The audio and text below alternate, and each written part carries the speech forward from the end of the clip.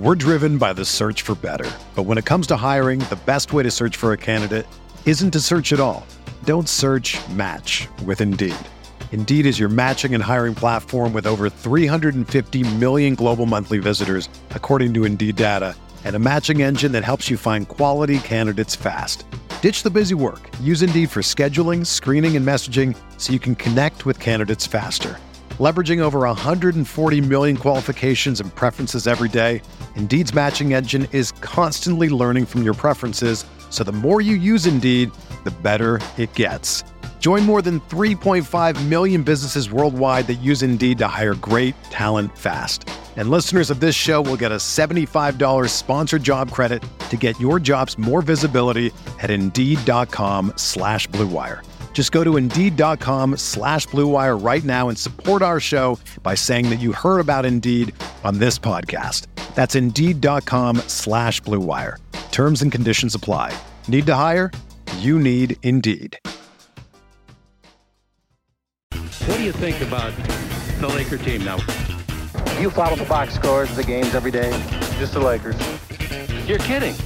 That is really a compliment. I was pleased to see you smile at the top of our show because once the game starts, you have a game face. You don't smile much out there.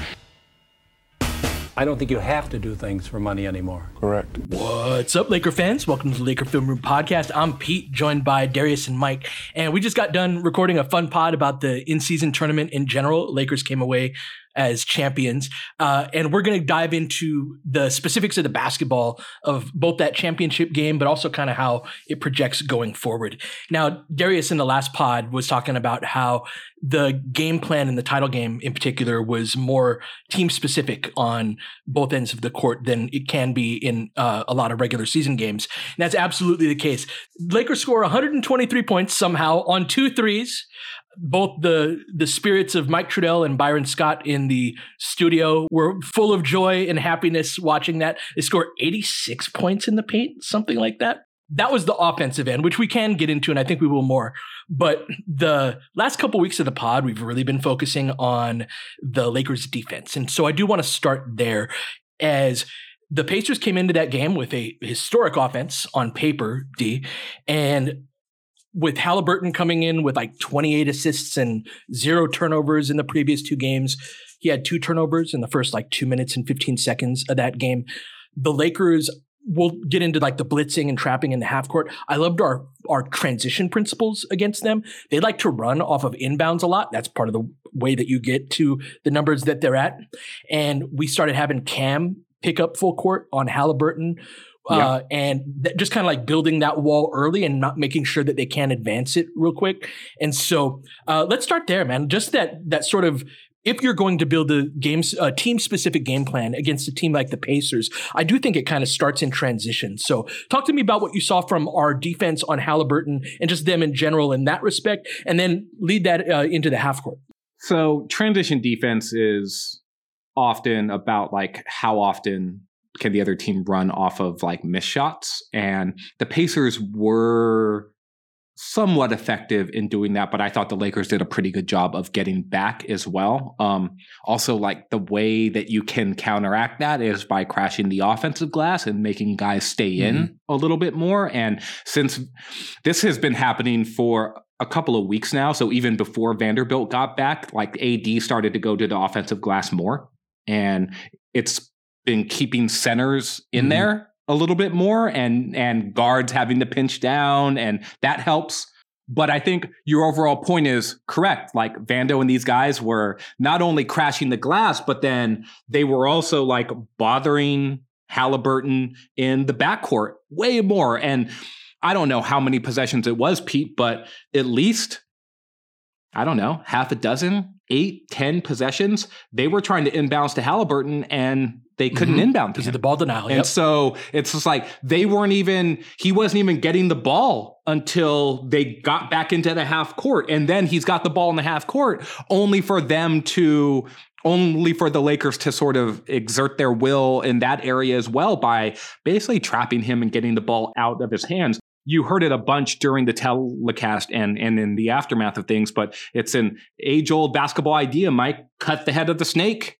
and the body's not going to work anymore, right? And so that's exactly what they tried to do with Haliburton, and they started early. I thought Pete's point about picking him up full court as well, just not to turn him but just to like, hey, like, we're here for you. And it wasn't just Cam that did that. Vando did that as well. And Haliburton commented about it after the game that like, not every team has dudes like this, which you're right, but the Lakers do. And leveraging that against this Pacers team, I thought was the very first thing. It was establishing the terms of engagement. The Lakers set the terms. It was the Pacers who were trying to break out of those shackles the entire game. And they tried hard to do so and had a valiant effort in that regard, Mike, but the Lakers were consistently there. And it's that part of things that can make them an oppressive defense. Yeah, we spoke about the identity that comes out of this IST for the Lakers in the last pod. And after the game, one of the things I like about when the NBA comes in is that they transcribe all of the quotes for the opponent as well. And before I started doing TV, I used to get to I would go back and forth and I would try to get some perspectives on the opponent. And I just think that stuff is always interesting. And so I was reading through the transcript for Haliburton and I sent you guys this quote, but here it is. Every team doesn't have Anthony Davis and a bunch of 6'8", 6'9" wings. So there's that as well. Just understanding how different looks are going to come. This doesn't have a regular season feel at all. I'm used to playing LeBron, whatever he plays, 30, 35 minutes. It felt like him and AD never came off the floor. It was like a playoff type deal. So first of all, LeBron's minutes were around there. AD did get the additional 5, right, to get to 40. But that's the point right there. Like what Haliburton just said, it's not that he hasn't seen traps before. It's not that he doesn't know how to deal with a double team. It's not that he hasn't seen big wings guarding him. It's that the second guy coming over isn't Anthony Davis. And guess what? There aren't a lot of guys. If Memphis could maybe get close to this with Jaren Jackson Jr., but he's not as good at AD out on the perimeter moving his feet. Mobley, maybe a little bit, like they could replicate that in Cleveland, but then Cleveland doesn't have the big wings because there are guys on the ball, or it's like Mitchell or Garland. And off the bench, they've got, George Niang, maybe LeVert a little bit, but you get my point. Like this is not a style that you can just do that somebody like Haliburton can't figure out. And Anthony Davis is the biggest key. And then Pete, it's the point of attack guys with the extra length. And it was Danny Green when the Lakers won the title, like to an extent, KCP. He's better at other things, but this is what the Lakers have that other teams don't. And I love them leaning into it and then kind of just figuring out the rest of it along the way. In this case, it was easy because Indiana is going to give you what you want at the rim. Yeah. It's not going to be that easy against other opponents. They're going to have to do better stuff in the half court. But yeah, so that's the part that like Haliburton explained it, and it's a reason. There's a reason for that. Yeah, absolutely. And it's something that the Lakers defense, you pointed out the point of attack guy and Anthony Davis, and that is the main part of it. I also want to put a little bit of focus on the help defense. This style of defense, one of the things that kind of like teams used to blitz pick and rolls more than they do now. And that's what we did in this game is we showed really high with AD, which is something that you can't do with a lot of fives. Like if you compare the tape of say the Milwaukee game to the Lakers coverage, like there's just certain things you can't do without the personnel, like you were saying, Mike, and you can still have a very good defender in Brook Lopez, but you can't have him blitzing and recovering to the same degree.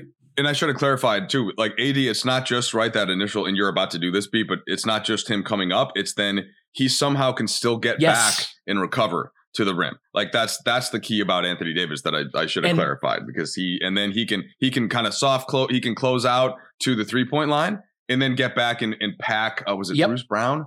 After he closed out to Turner and then pack, and then Bruce Brown just looked up and was like, "Yep." What? Well, and he heard footsteps too.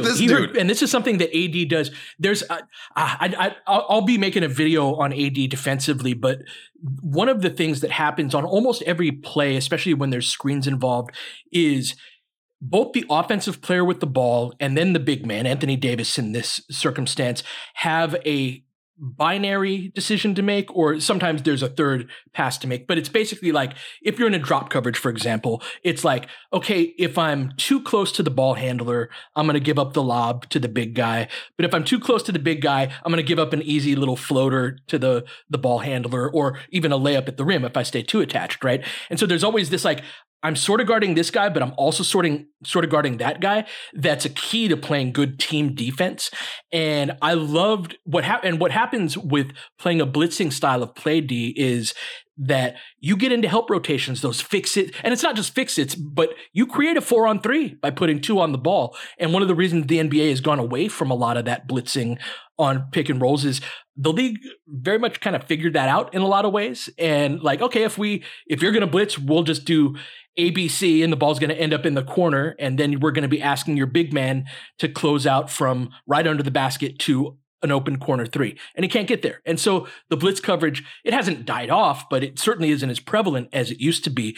The Lakers are able to play it that way because of the personnel that they have, but it requires certain asks from your other guys to help navigate those off ball. Like, I'm sort of guarding my guy, but I'm also sort of helping in this other direction too, that I thought we navigated really well. They were great at it. Anthony Davis, the play that Mike was talking about, it's actually highlighted on Laker Social, so you should go watch it. But I think Indiana ran a double drag with Miles Turner and Bruce Brown setting a screen for Tyrese Halliburton. And Turner set the first screen and Bruce Brown set the second screen. And this is one of the things that Pacer stars started to turn to as the game advanced is they said Anthony Davis is wrecking us at the point of attack, so we're going to start using guard-to-guard screens rather than big. And look, that's a win for the Lakers. If you listen to the podcast leading into the championship game, Zach Lowe had a string of like great numbers about Tyrese Halliburton.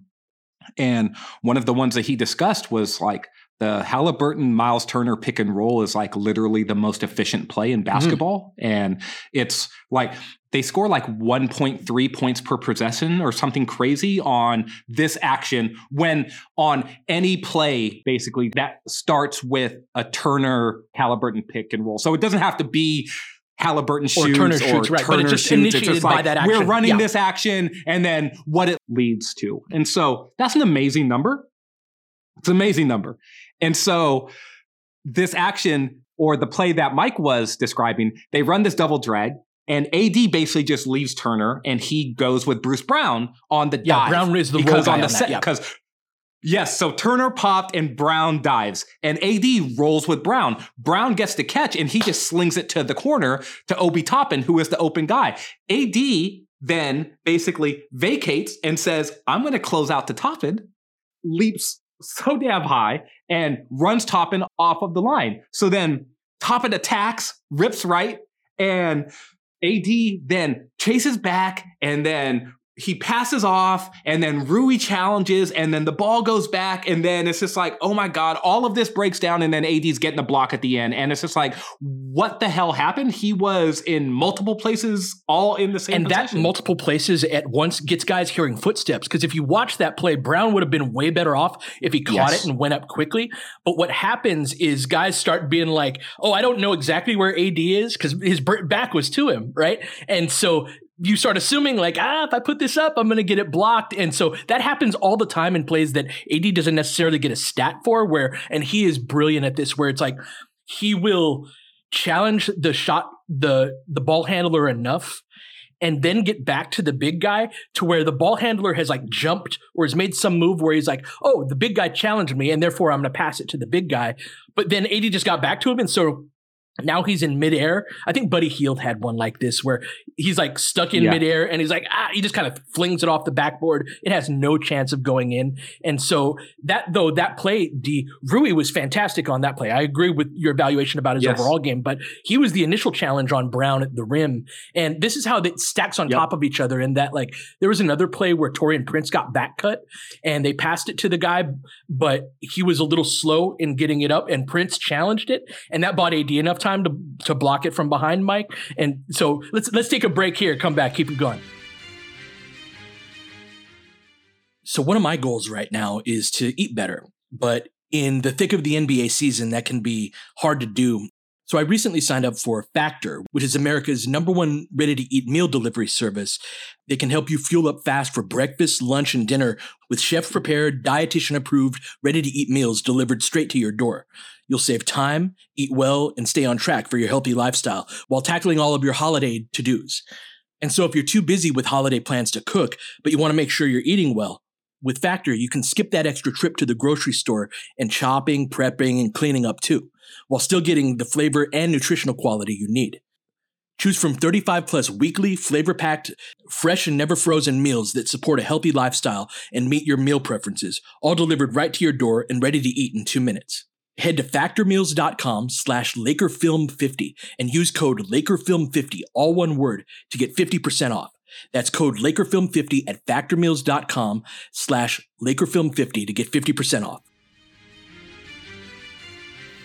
This is such a fun little micro point to focus on because it had me thinking of a couple things. So first of all, Pete, remind me, I want to hear, there has to be some kid on an opposing team in high school that was a shot blocker that you tried to prep your kids for. And then but they just had to F around and find out on the drive. Yes. So hold that thought. But so when I was playing high school basketball, I still remember the dude on like the first time that I was like, okay, I know I can turn the corner. I know I'm going to get to the rim and just, I can't finish in the paint around this guy. Like there's just not enough room. He's going to come over and he's going to help. And to what that does to your psyche as a player. But in high school, you might not see that guy ever again, or if it might be the next year, or he may have graduated. And it just made me think about the scouting report and Anthony Davis being on it and the opponents and like them knowing that he's in there. And so just even before the game starts, like there's part of that. And then still you're still probably going to drive it and then you get your shot blocked. But by like the second quarter, or certainly by the fourth quarter in crunch time, that just like even crunch time of the Warriors Cavs series, when it was LeBron coming over for those settings and Steph and Clay just didn't want to drive like that. These things in basketball are it's just such an interesting little point about how players deal with that. So now, did that happen in high school? Like, was there somebody that you had to try to prep guys for and anything along those lines? I'll make it quick, but there was this one dude on the other team. We called him Evil Tristan because we had this kid on our team named Tristan, who was a big man. And this kid looked just like him, but was like a good deal better than our guy. And he was like 6'5", which at my level of basketball was a center, but like 275. This kid was one of those dudes where it's like, man, you're in high school, at least you say that, but you got a goatee, you got a wife and a kid, mortgage, like just one of those high school dudes that like looks like he's 25. And he just had a level of size. He wasn't much of a leaper, but he had great timing and he was just big as hell and had mobility too, right? And that was the thing that kind of separated him from our big guys, that he was mobile as well. And so it was more like guys bounced off of him in ways that he didn't commit a foul necessarily. Just there's no way to simulate that in practice. And I remember he was in our league, so we'd play him twice a year, and it was always. I remember Vogel talking about Jokic in this way, where like you kind of have to have a practice like just to prepare for that team in ways that you don't have to for other teams. But yeah, that was our guy, was Evil Tristan, in dealing with how much bigger he was and faster than anybody we had. That's right. See, we had that guy on my team. Oh, that's always nice. If that imbues you with confidence. Yeah. Hey, my boy Revy, man, my boy Tim. He was like 6'4" in like 8th grade. So our 8th grade team went undefeated, and like basically we just played through Tim the whole time. And then all through high school, he was just like, he basically ended up being like 6'6". But he was just a big dude like his whole life, but he was like super skinny. So sort of like Chet Holmgren in that he was a guy who, because he was thin his entire life, like people tried to just bully him. And so you see how Chet is now in the NBA and how he sort of has this tenacity to him. And it's because dudes have been trying to beat him up his entire life because he's had that same frame his entire life. And if you get to a level where you keep playing and you're good enough, you're just going to just be swatting dudes all of the time. The thing about AD, to bring it back to him, is that his timing is so good and his ability to contest without fouling. Like one of the crazy stats from this past game is that he did all that work going to the glass and getting block shots, and he had 2 fouls. Meanwhile, he fouled out Miles Turner, and he was giving fits to Isaiah Jackson as well. And so AD's brilliance as a defensive player wasn't just in all of the navigation of like really being an all-court defensive player, playing high against Halliburton, then recovering to the paint, recovering back to the three-point line, and then back to the paint. He had this fantastic closeout late in the game to Turner, where he didn't even shoot. like on the right wing, where he just got Turner off the three-point line. And those types of extra effort plays, AD was making those all night. And to speak to Mike's point earlier from the last pod, it's like one of the reasons why you can't always be this dominant offensive player is because like you're running around doing all of the hard and dirty work defensively that like most superstar players just don't do at this level. They just don't play that way. But AD does defensively. And I'm not saying he doesn't take possessions off or this, that, and the other, but he's like literally one of the best defensive players, if not the best defensive player in the world. And it's like he showed it against a Pacers team that I think I tweeted this out, but for the season have a 123.5 offensive rating, which is historically the most efficient offense ever. And the Lakers held them to a 102.8 defensive rating. Another thing I wanted to say, Pete, is that Cam Reddish and Anthony Davis were credited with contesting 27 shots against the Pacers. Wow. The Pacers themselves defensively contested 37 as a team for the entire game. And so just to show you the level of activity that AD and Reddish had specifically, and to pull out the AD numbers specifically, he contested 17 shots on his own, and Reddish contested 10. And so that level of activity that AD showed was just incredible defensively. And it's like, that's the sort of stuff that for all the like, oh, what he isn't, what he is that dude defensively that is just unreal and covers all of this ground that most other bigs can't even imagine doing. So a couple of things. And first of all, I thought that, I don't love praising a former Celtic in this way, but I thought that Doc Rivers was really on it in terms of AD's defense. Mm-hmm. If you're watching that game and listening, and that was, that was refreshing to hear, like actually giving the credit. I think at one point he said I think he's pitching a perfect game defensively while he was scoring, and kind of like, hey, just guys, in case you haven't been paying attention, like this is what's happening. And to bring just the Pacers shooting into this, because I think that I think for Indy, and I saw this in a couple of their quotes, of their post-game quotes, was sort of, well, we missed a bunch of shots. And I was like, no. Their shots were all contested, save for a couple.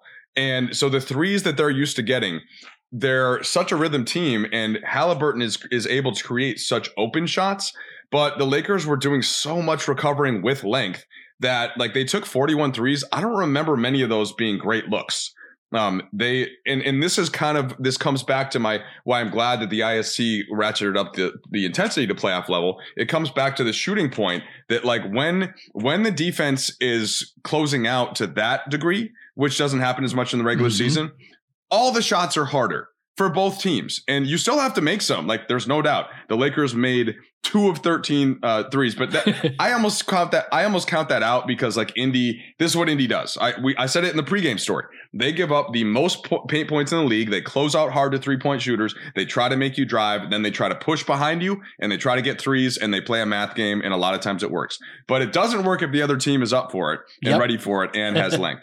And that's all. Like we get into the whole shooting debate, but this is to me what happens more in these big games when you've got guys contesting everything. You're going to have to do more than just get a jump shot. Like you're going to have to find ways to get to the line, to get to the rim, and to like Game 7 Lakers Celtics is another good example of this, where I don't know if a jump shot fell for the entire game.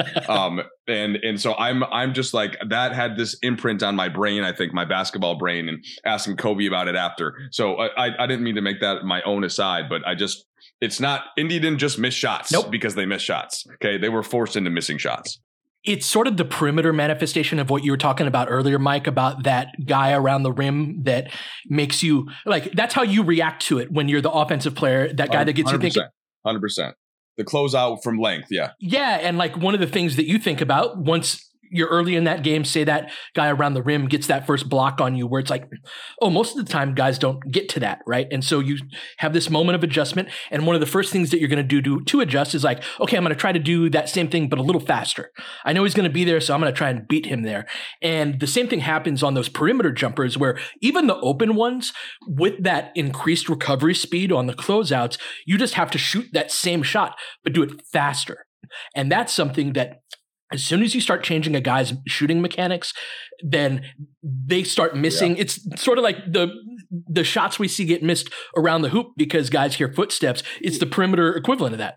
And kind of the inverse of that made me think of AD. If let's say that somebody bothers AD's shot at the rim, then he gets mad and just starts dunking. Like that's the other side of this. Like if you can go a step above that physically, LeBron can do the same thing, although not as much in year 21. But that's when that part of AD comes out.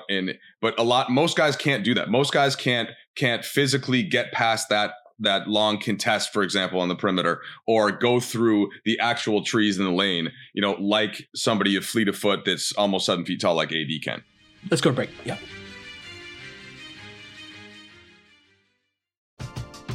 We're driven by the search for better. But when it comes to hiring, the best way to search for a candidate isn't to search at all.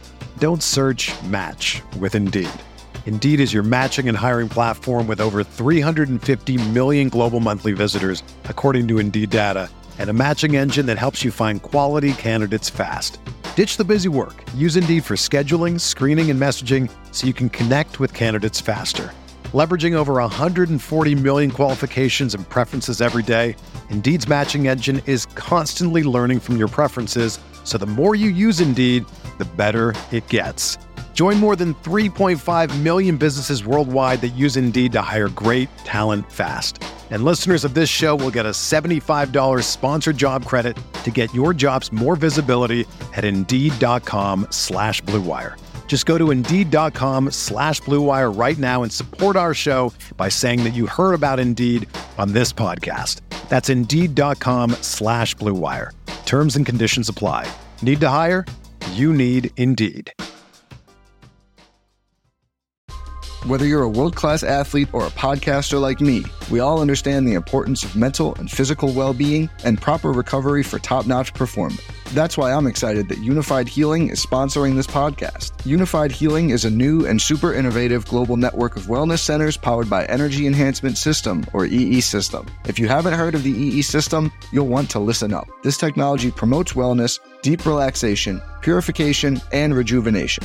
At hundreds of locations across the globe, access to a center is easy and affordable. Interested in experiencing the EE System technology for yourself? Go to unifiedhealing.com/Blue Wire to learn more and find a center near you.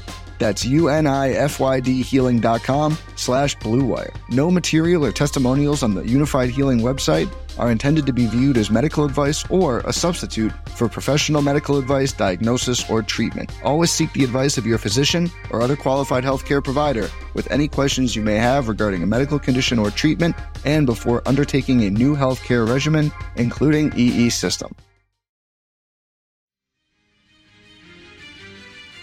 So one of the things that also matters here too is like who's taking the threes and what types of threes are there. Some of the threes that the Pacers got were open threes. Obi Toppin got a bunch of open threes and he made three out of 7, right? Which is pretty good. And then Miles Turner also got a bunch of open threes and he went 1 for 5. The threes that Turner took above the break, those are by design. Yep. Like the Lakers are fine giving up an open 3 to Miles Turner. And if Miles Turner goes 4 for 5, maybe they adjust their coverage or maybe the Pacers actually win the game. The shot that the Lakers are going to allow, those are the shots that are going to go in. Tyrese Halliburton shoots like 44% on threes. I'm pretty sure he didn't get an open 3 all night besides maybe the one that he hit from the right wing where he got free a little bit. He was right at the top of the Lakers scouting report. Yep. And then one late one in the fourth when the Lakers were like up 10 and it was a transition type of but anytime they were got to be in an actual coverage, 100%. Yeah, they were not going to allow that. Buddy Hield was 2 for 9 from 3. I can guarantee you he didn't get more than like 2 or 3 of those being open. And to Pete's point, when you are now seeing a contested shot time after time after time, like the open ones aren't always going to fall either. Right. And you're not in a rhythm when you take them. This idea of, because I was listening to the Hoop Collective earlier, and Bontemps was saying the Pacers just missed a bunch of open threes. And it's just like, well, they did miss some open threes. They did, to be fair.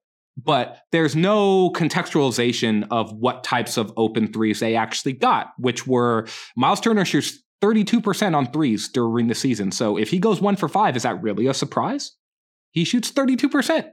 And then if Buddy Hield gets 1 open 3 after being hugged up on for the entirety of like the previous 15 minutes, and now he gets an open shot, do you really expect him to hit that open shot? No one pitches a perfect game offensively either, where it's just like, oh, I've been harassed this entire time. It's like a baseball hitter who's been thrown at a couple times, like, oh, this fastball just went right by my head. I had to duck out of the way. Like, oh, here's another one that's on the inside corner that's backing me off. Now they throw a fastball right down the middle and the guy swings right through it. And it's just like, well, you got your pitch. Right. Why didn't you hit it? Right. It's just like, yeah, did you see all of the stuff that happened before that? I was not comfortable right now when I got that shot. John Kruk, Randy Johnson, right? All-star game. All-time Exactly. great moment. Yes. Right? Yeah. He's just like, nah, I'm good. Yeah, I'm going to bail out. I'm going to swing at these and go take my seat. Yep. Just Google that. Google John Kruk, Randy Johnson, if you know what we're talking about. Great moment. So that's the nature of the defense that the Lakers were playing. It's this cumulative effect that it has on teams. And it's been that way for the last several games. I want to pivot, though, to what the Lakers did offensively, because there was a relentlessness that played into their defensive approach as well, but they did it on offense. And it's just sort of this given that like, oh, well, the Pacers aren't good against the rim. And so here come the Lakers who are going to attack the rim. But there was no let up at all the entire game. It's hard to continue to basically just say like, we're just going to keep going. I thought Austin was great at this. I thought LeBron was great at this. And obviously AD was as well. But there was a focus on saying, we're going to score at the rim every single time. And 86 points, man, 43 baskets in the paint. It's just an unreal number. And so tell me what you saw. I don't think he's the main character in this topic, but I do want to talk about D'Angelo Russell in this context. I think he had 5 of his assists to AD. And what was the game? I think it was against Phoenix where AD went like 10 for 26 and he missed a bunch of bunnies around the hoop. But it was also like, hey, man, give me the world in which we're getting Anthony Davis 26 shots in the game. I remember the conversations we were having not too long ago and certainly last year as well, where it's like, hey, he's got 12 shots tonight. And D'Lo, who I can't wait to talk more about as the season goes on, but D'Lo was really going out of his way to get AD the ball. He had this one post entry, and this is fun when the pass actually goes through. It's very frustrating when it gets deflected, where it was like, oh, why are you making that pass? But AD had made a rim run and a post seal, and D'Lo attacked from the top of the key, and Stu always gets driven crazy by flat angle passes. And this is sort of like the interior high-low version of it, where like D'Lo didn't really have the angle. Normally you want to make a post entry from the wing or below, unless a guy has the seal that's right in front. And AD had his defender on his hip, but D'Lo placed it so perfectly, and he like stepped around, and he's got that 6'10" length, and the Pacers aren't good. And on the defensive interior, got it through, got AD a dunk.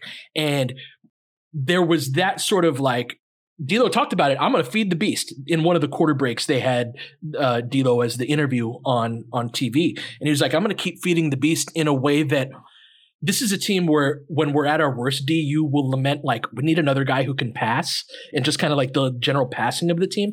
That Mike, D'Lo's mentality of like, I'm going to facilitate the success of others, which is something that he's really like, I've just loved the amount of joy that he takes from seeing other people succeed, that I think is a mentality that's super important on this team. The headliner is freaking LeBron James, wins the IST MVP, and he was really the rock offensively throughout the IST. And then AD obviously dominated this game. But I just wanted to give a little bit of love to D'Lo as somebody who was a plus 17.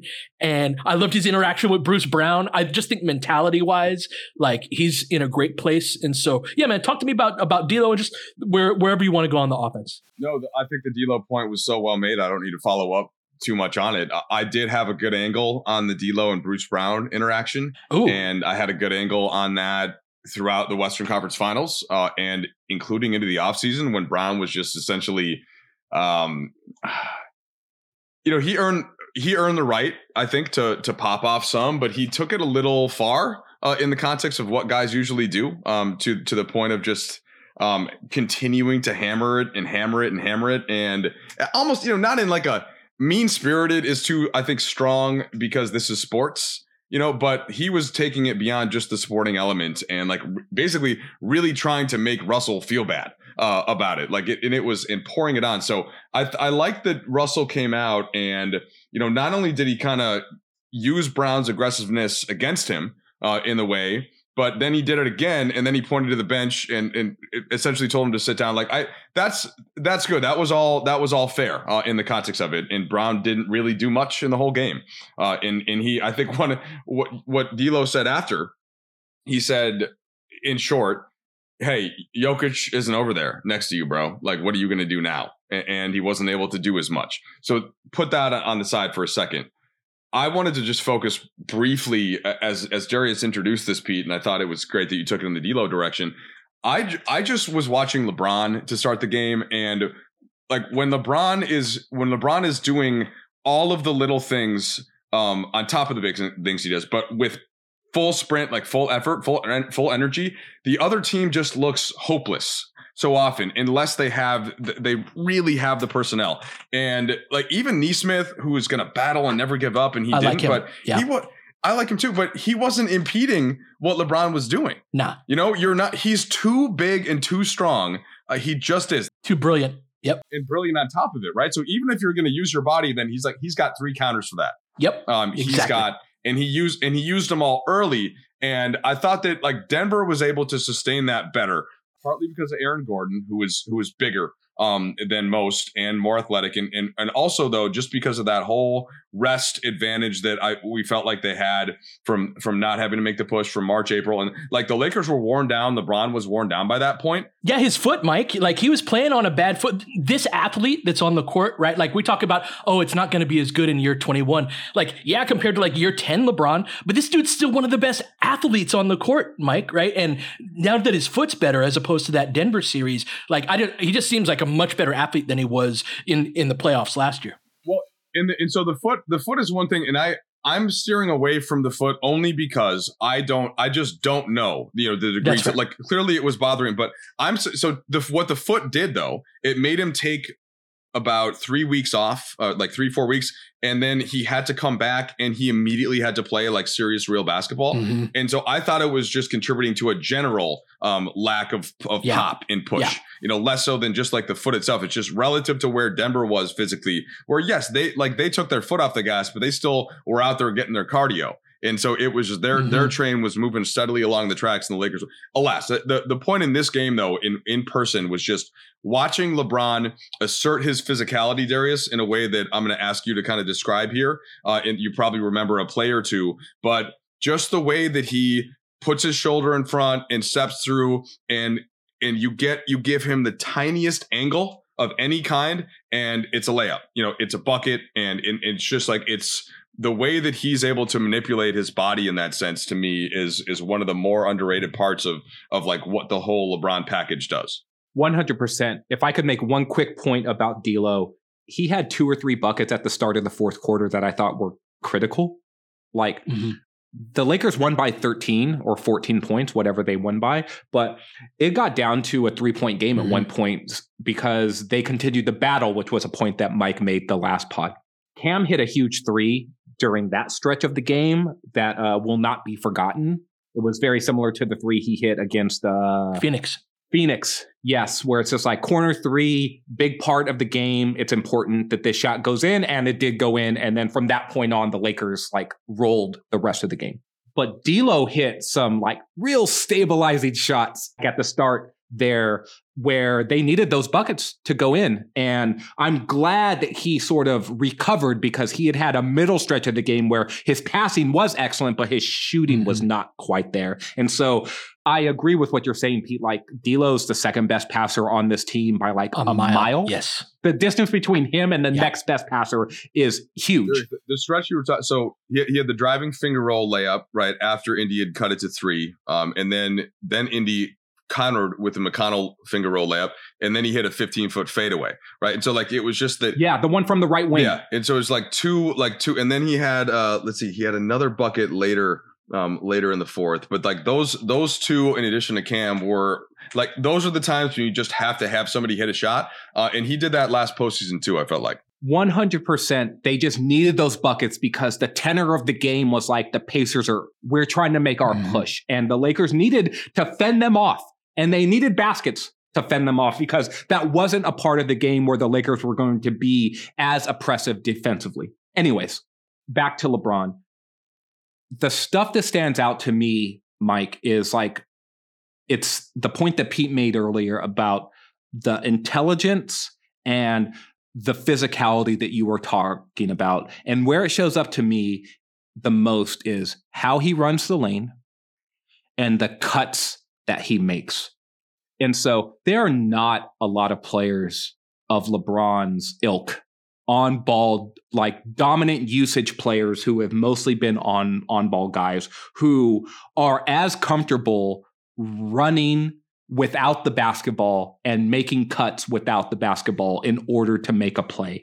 And so the play where he raced up the right wing and Max threw him that bounce pass, it's like, oh my God, look how fast he's running the lane here. The plays where he's then making face cuts, and Doc Rivers called this out a bunch, where he's literally standing right there and he is just crossing your face with a great cut or reading you right when his man ball watches for just a half a beat too long. LeBron's gone and he's back cutting you, and he's huge. Doc Rivers called this out too. So when he's cutting and he's getting downhill, he knows how strong he is and how much momentum he has, and it's impossible to stop him without fouling him. And then the other play that stood out to me where the physicality just rung out is Nesmith is not a small man at all. And this ended up being a call that got reversed, and they changed the blocking call to a charge call. But LeBron in the open court attacking Nesmith at full speed. Nesmith finally just sort of stood in there, but LeBron just went right through him and just like obliterated him. And this dude is not small at all. And so, yes, it did get reversed, but I just thought the physicality that he used in order to like just get to the basket and be like, no one's going to deny me here. It doesn't matter how big and how strong you are as an opponent. Those were the sorts of plays where I think, Mike, when you talk about LeBron's physicality at this stage of his career, and Pete, you're talking about his athleticism still, those are the sorts of plays that like jump to the front of mind for me, because he is running so hard and still showing such instincts to go get it, where physically a lot of guys at this point of their career would be contented just standing and watching. It all starts, though, with the recognition of, if I do sprint here and now, the timing of it all, that then I can get a bucket out of this. And so it starts with that recognition and ability to identify opportunities. I wanted to give a quick shout out to Austin Reeves on the offensive end as well. Had 22 first half points, I believe, and was played with a ton of force, and getting to the basket was part of that point paint. Yeah, and was sick too. Yes, like really sick. The flu game, yeah, Austin flu game. I saw him the day before in the hotel, and I was like, uh-oh. Yeah. But he rallied, man. He was awesome. LeBron's comments were hilarious post game. Y'all caught that, right? Mike was in it. So just I wanted to say one thing about that. So a reporter from Spain asked Austin, like in a serious way, right? Like, hey, Jordan's flu game, your flu game. And Austin was like, hey, no. Like, and so LeBron heard, I don't want to speak for LeBron. I think LeBron heard that in the background. And so LeBron was clearly joking, clearly being, hey, AR, which game was better? You or Jordan? And I think it got there. And I saw it was tweeted a couple of times in a way where it was a serious question. It was not, it was a joke. And I even because I was doing the interview with Austin, so I mentioned it to him. Hey, LeBron said this, but like clearly it was in jest. So just want to clarify that it was a joke. Yes. Austin does not want to be association with the Jordan flu game, but hey, I was impressive nonetheless. I thought LeBron was joking, but it was just hilarious. It was funny, but like I just wanted to emphasize being fun police here in the opposite way that it was a joke. So if I can shine some light on a little bit of a dynamic between LeBron and Austin is I think LeBron has been very amused watching Austin's like rise in fame. And there's this great clip that we didn't post. Maybe we will at some point, but it was the day after Austin went on Jimmy Kimmel. And he's telling LeBron in the locker room about the experience. And he's like, oh man, my palms were sweating. And like LeBron's been famous like his whole freaking life, right? But he is extremely amused by watching like the Austin Reeves experience. And so anyway, he'll like feed into that whenever he can. We got to go. This was a ton of fun. We'll be back after this Dallas game to break down how that went. But until then, you've been listening to the Laker Film Room Podcast. We'll catch you guys next time. James has got it in low to McHale. McHale wants to turn. He's double teamed. Just pass out in front. Broken up by Worthy. Tip to Magic. Worthy dies on his belly. Magic scores. There's Magic got it. Magic fires. It's good. The Lakers win the game. The Lakers win the game. Rebound to Lonnie. 3 seconds left. Van Exel to win it. It's on the way. Good. Kobe Bryant, 48 points, 16 rebounds. Shot with his 8th block shot that ties an NBA Finals record. A lot of Laker fans sticking around for this. You're seeing something that's very rare indeed. A Laker to get MVP chance in Boston. Of all places. Are you kidding me? Kobe, hard to believe. Are you kidding me? Unreal. Are you kidding me? Lakers looking to push. Bryant spinning in the lane. Back for Gasol. Pretty pass. And it's back to a 3-point game. Kobe Bryant picked up by Bell. There's the move. 2, 1. Miss it. Unbelievable. For the victory. It's over. Shot clock now to 5. Bryant. Yes. And that was a little tough to Alvin Gentry. Add insult to injury, Kobe. I mean, what a shot. I mean, you can't defend that. Are you kidding me? 2.1 seconds remaining. Denver a foul to give. Jokic trying to disrupt Rondo. He puts it in. Here's Davis, 4-3 in the win. Oh, it's good! Anthony Davis has won it for the Lakers! James again. Oh, he hits another one.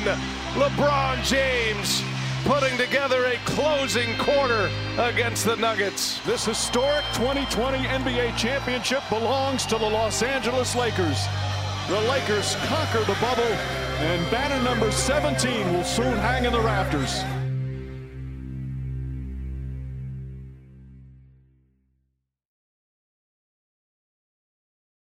Everyone is talking about magnesium. It's all you hear about. But why? What do we know about magnesium? Well, magnesium is the #1 mineral that 75% of Americans are deficient in. If you are a woman over 35, magnesium will help you rediscover balance, energy, and vitality. Magnesium supports more than 300 enzymatic reactions in your body, including those involved in hormonal balance. From functional medicine doctors to mental well-being and female hormone experts, we all know that magnesium is the one mineral to improve all aspects of well-being and health. But which one? Magnesium Breakthrough from Bioptimizers, the trusted choice recommended by leading experts with 7 best-absorbed forms of magnesium to ensure your body receives the support it needs for overall well-being. Go to bioptimizers.com/balance today and use code BALANCE10 for 10% off. Support your journey to wellness at bioptimizers.com/balance. Magnesium Breakthrough from Bioptimizers, your foundation to optimal health and vitality.